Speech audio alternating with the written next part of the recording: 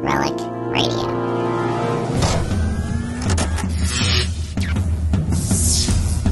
This is Relic Radio Sci-Fi, old-time radio, science fiction stories from RelicRadio.com.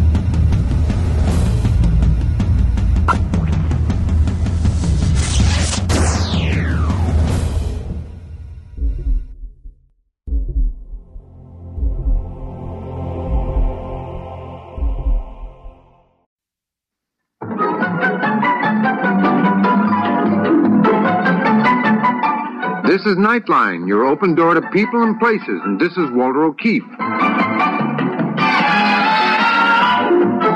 Nightline invites you to listen in on NBC's award-winning science fiction series X-1.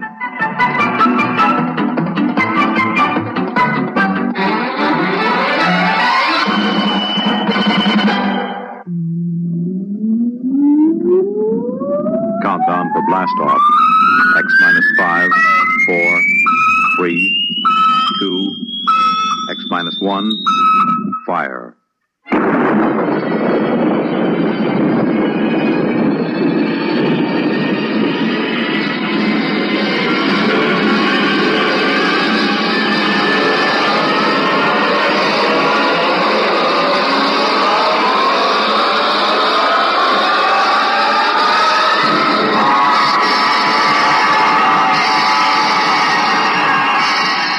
From the far horizons of the unknown come tales of new dimensions in time and space. These are stories of the future, adventures in which you'll live in a million, could be years, on 1,000 maybe worlds. The National Broadcasting Company, in cooperation with Galaxy Science Fiction Magazine, presents X minus 1.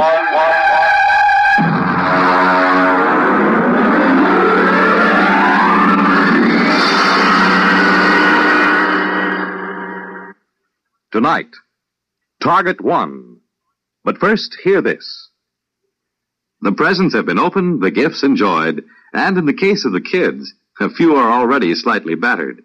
But NBC has one more holiday package for you, and it'll be delivered over this weekend on Monitor. There'll be the music of such bands as those of Guy Lombardo and Richard Maltby, punctuated by the antic commentary of Monitor's own Bob and Ray and Fibber McGee and Molly, and underscored by the up-to-the-minute reports of NBC's newsmen at home and abroad. From Friday night through Sunday midnight, Monitor will bring you another weekend of drama, music, news, and interviews. Of special interest to sports fans will be NBC's coverage of the Friday night fights, Saturday's blue-gray and north-south football games, and Sunday's National Football League Championship game. Use and enjoy Monitor, your weekend radio service. Yes, start your weekend right with Monitor on Friday nights, and stay with Monitor all weekend long over most of these same NBC stations.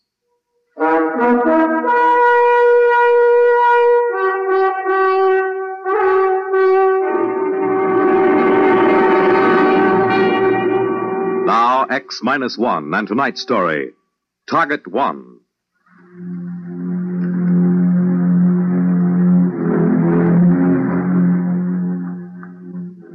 Headquarters of the World Council was in the ruined United Nations building in New York. It took me an hour to reach it, picking my way across the red-colored rubble that had once been a proud city. I was ushered into the office of the president of the council, a former Russian scientist named Melkov. It was hard to realize that only a few decades ago, these people had helped us destroy the world in an atomic war that left less than 100,000 people on the face of the globe. Come in. Dr. Marin. Yes. It's good to see you, Doctor. Sorry I'm 2 days late. I had to land at Boston. It's the only airport operating. I understand. You want to sit down? Thank you. I suppose you are wondering what this is all about. Very little surprises me, Mr. President. Good. As you know, Doctor, the Great War of 1960 left very little of the human race.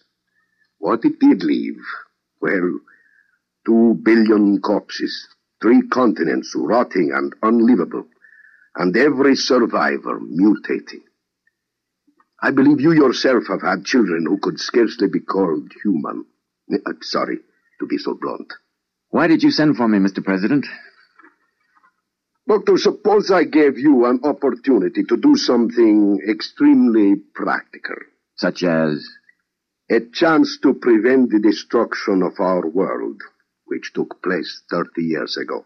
To prevent what has happened? To stop an atomic war? Yes. Would you do it? I'd sell my soul to the devil, Mr. President. You mean that? Yes. Doctor, what would you say was the most important scientific discovery of the 20th century? I suppose Einstein's equation. E equals mc squared. Exactly. This formula unlocked the atom. Without it, there would have been no atomic energy, and consequently, no bomb, no war. The formula did not cause the war, Mr. President, nor did the man who discovered it. He was one of the finest human beings who ever lived. A man utterly dedicated to the pursuit of peace and harmony. Yes, exactly. That is what will make your task so abhorrent, Doctor. What is this task, Mr. President? Quite simply, it is the murder of Albert Einstein. Are you insane? Perhaps. Only history will record that. But how in the name of heaven? Albert Einstein died in 1956. I am well aware of that. In order to commit this murder, Doctor, you will have to travel back in time. Travel back?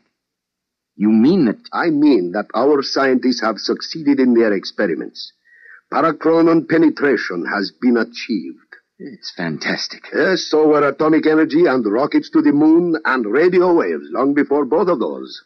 You're actually suggesting that I return to the early 20th century to commit a murder? Yes. But why Einstein?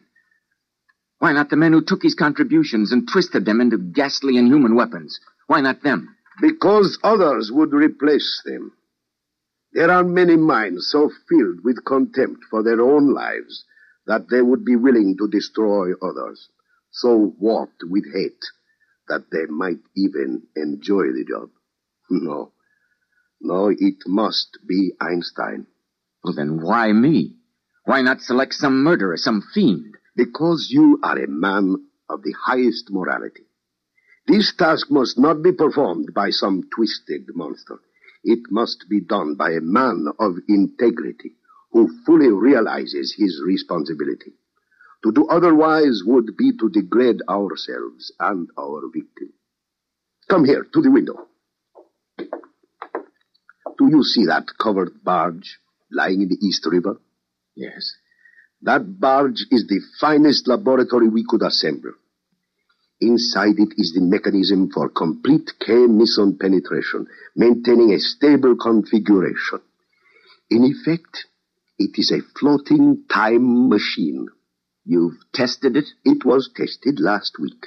Professor Milton Waxman went back 40 years in time and returned. We cannot afford another test because our energy sources are limited. Will Waxman accompany me? Yes. He and one other. Well, Doctor, what is your answer? All right. I'll do it.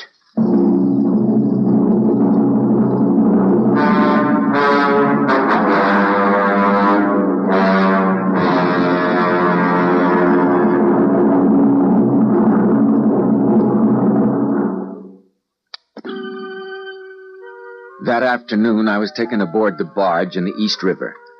I was left alone in the laboratory to wait for Waxman, the physicist who knew how to operate the chronosphere.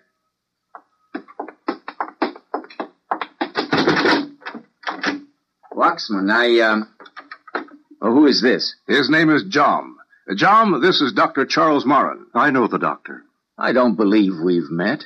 In my business, I have to know a lot of people I've never met. John is security. I see. He's going with us. To see there's no mistake. That's right, Doctor. Very well. I don't suppose murderers can be choosy about their companions.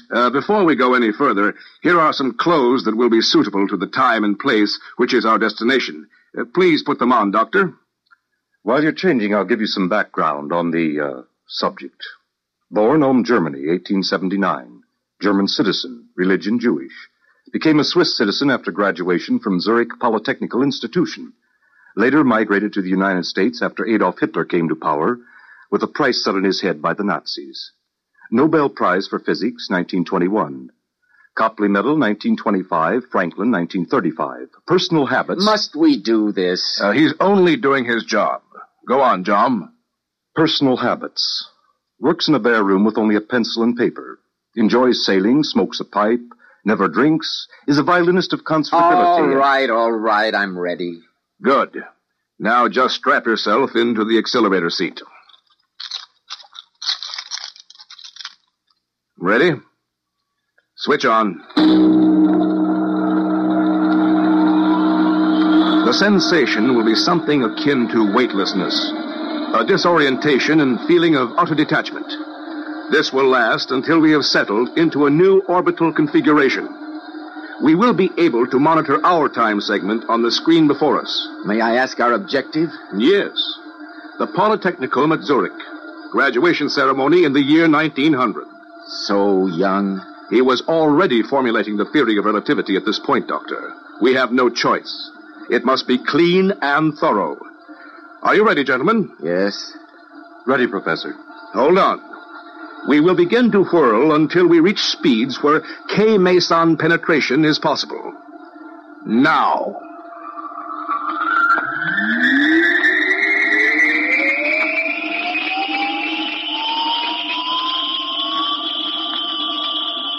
The sensation was unlike anything I'd ever experienced. I felt bodiless, weightless. My consciousness seemed to float free. I was dimly aware of Waxman at the monitoring controls, but otherwise I remember no sensation. Later he told me that it took exactly 1/2 hour to vector in on the right time and place. That was right after the whirling stopped.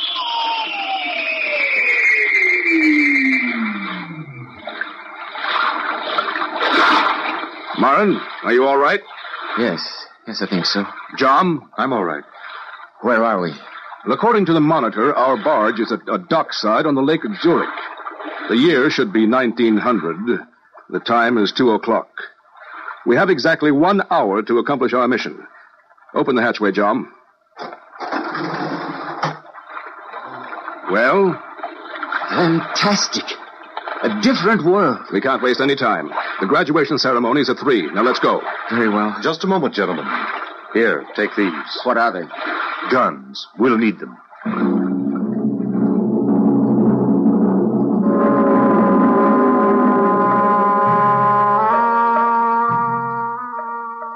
We stepped ashore. It was strange to see the world green and happy again after our red radioactive ruins. Eventually, we located a policeman who spoke some English. He directed us to the auditorium of the Zurich Polytechnical Institute where the graduation ceremony was in progress. Don't attract much attention. Take a seat in the rear. And now, it gives me great pleasure to present the diplomas of graduation to the members of the graduating class of the Zurich Polytechnic Institute. First, Mr. Hans Kindler, cum laude. Do you see him, John? Not yet. Next, Mr. Fritz. We will have to wait until they call him to the platform. Cum laude. Mr. Heinrich Weiss, valedictor. Are you ready? Miss Barbara Müller. Marin, you're the one who must do this. Are you ready? Jerome Schönbaum. Oh, yes, I am. I'm ready. Mr. Albert Einstein. That's him.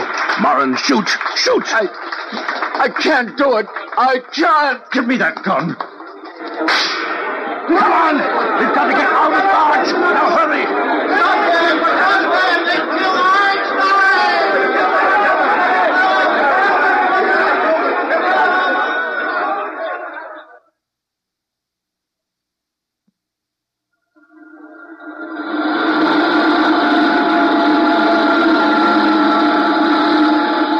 Another few minutes. What do you suppose it will be like? What? Our world, the one we left. Without atomic fission, I mean. We'll soon know. Well, one thing is for sure. There'll be no mass destruction. The people will be there. The people. Good Lord, there'll be billions of them. And the trees, the green shrubs, and the beautiful tall buildings. He looked very young. We're vectoring in on our year. Now hang on when I start the negative penetration. Brace yourselves.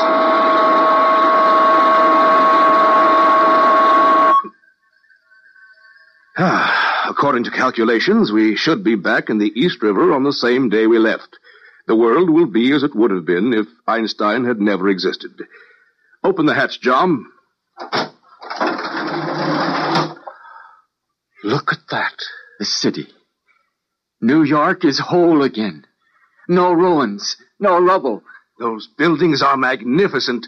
Look at the trees and the parks. Marlin, we've done it. It was worth it. We've done it. Yes, we've done it.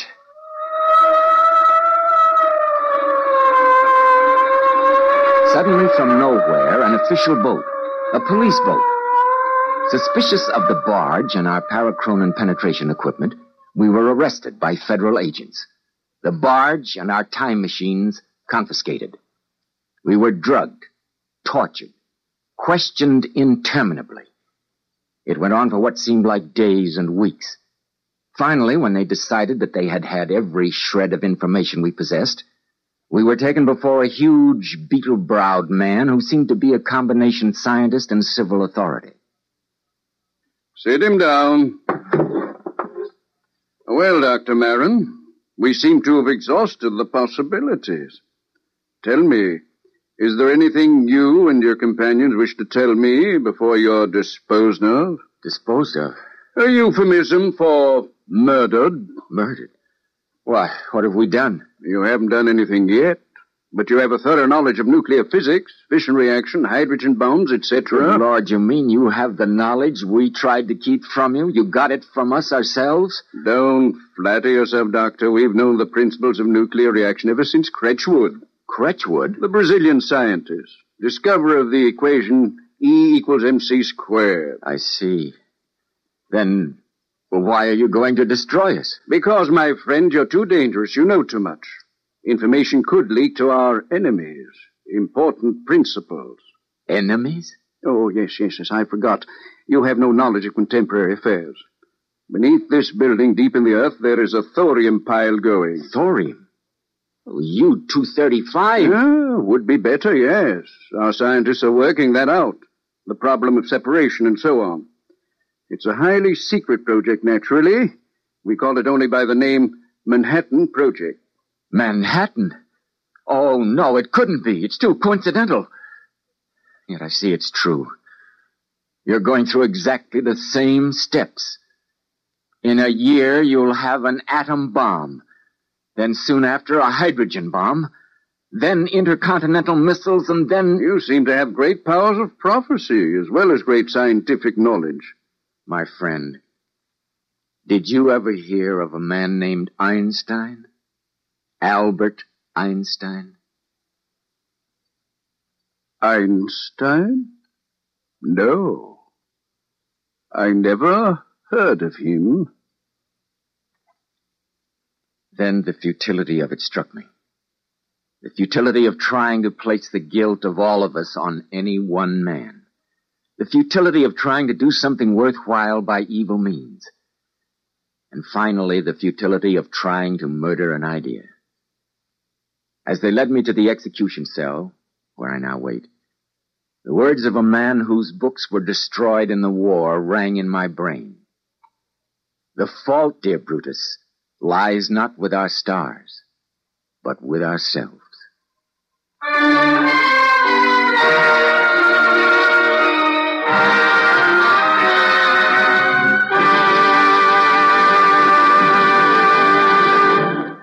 Fred Collins again. I'll have another word about X-1 in just a moment.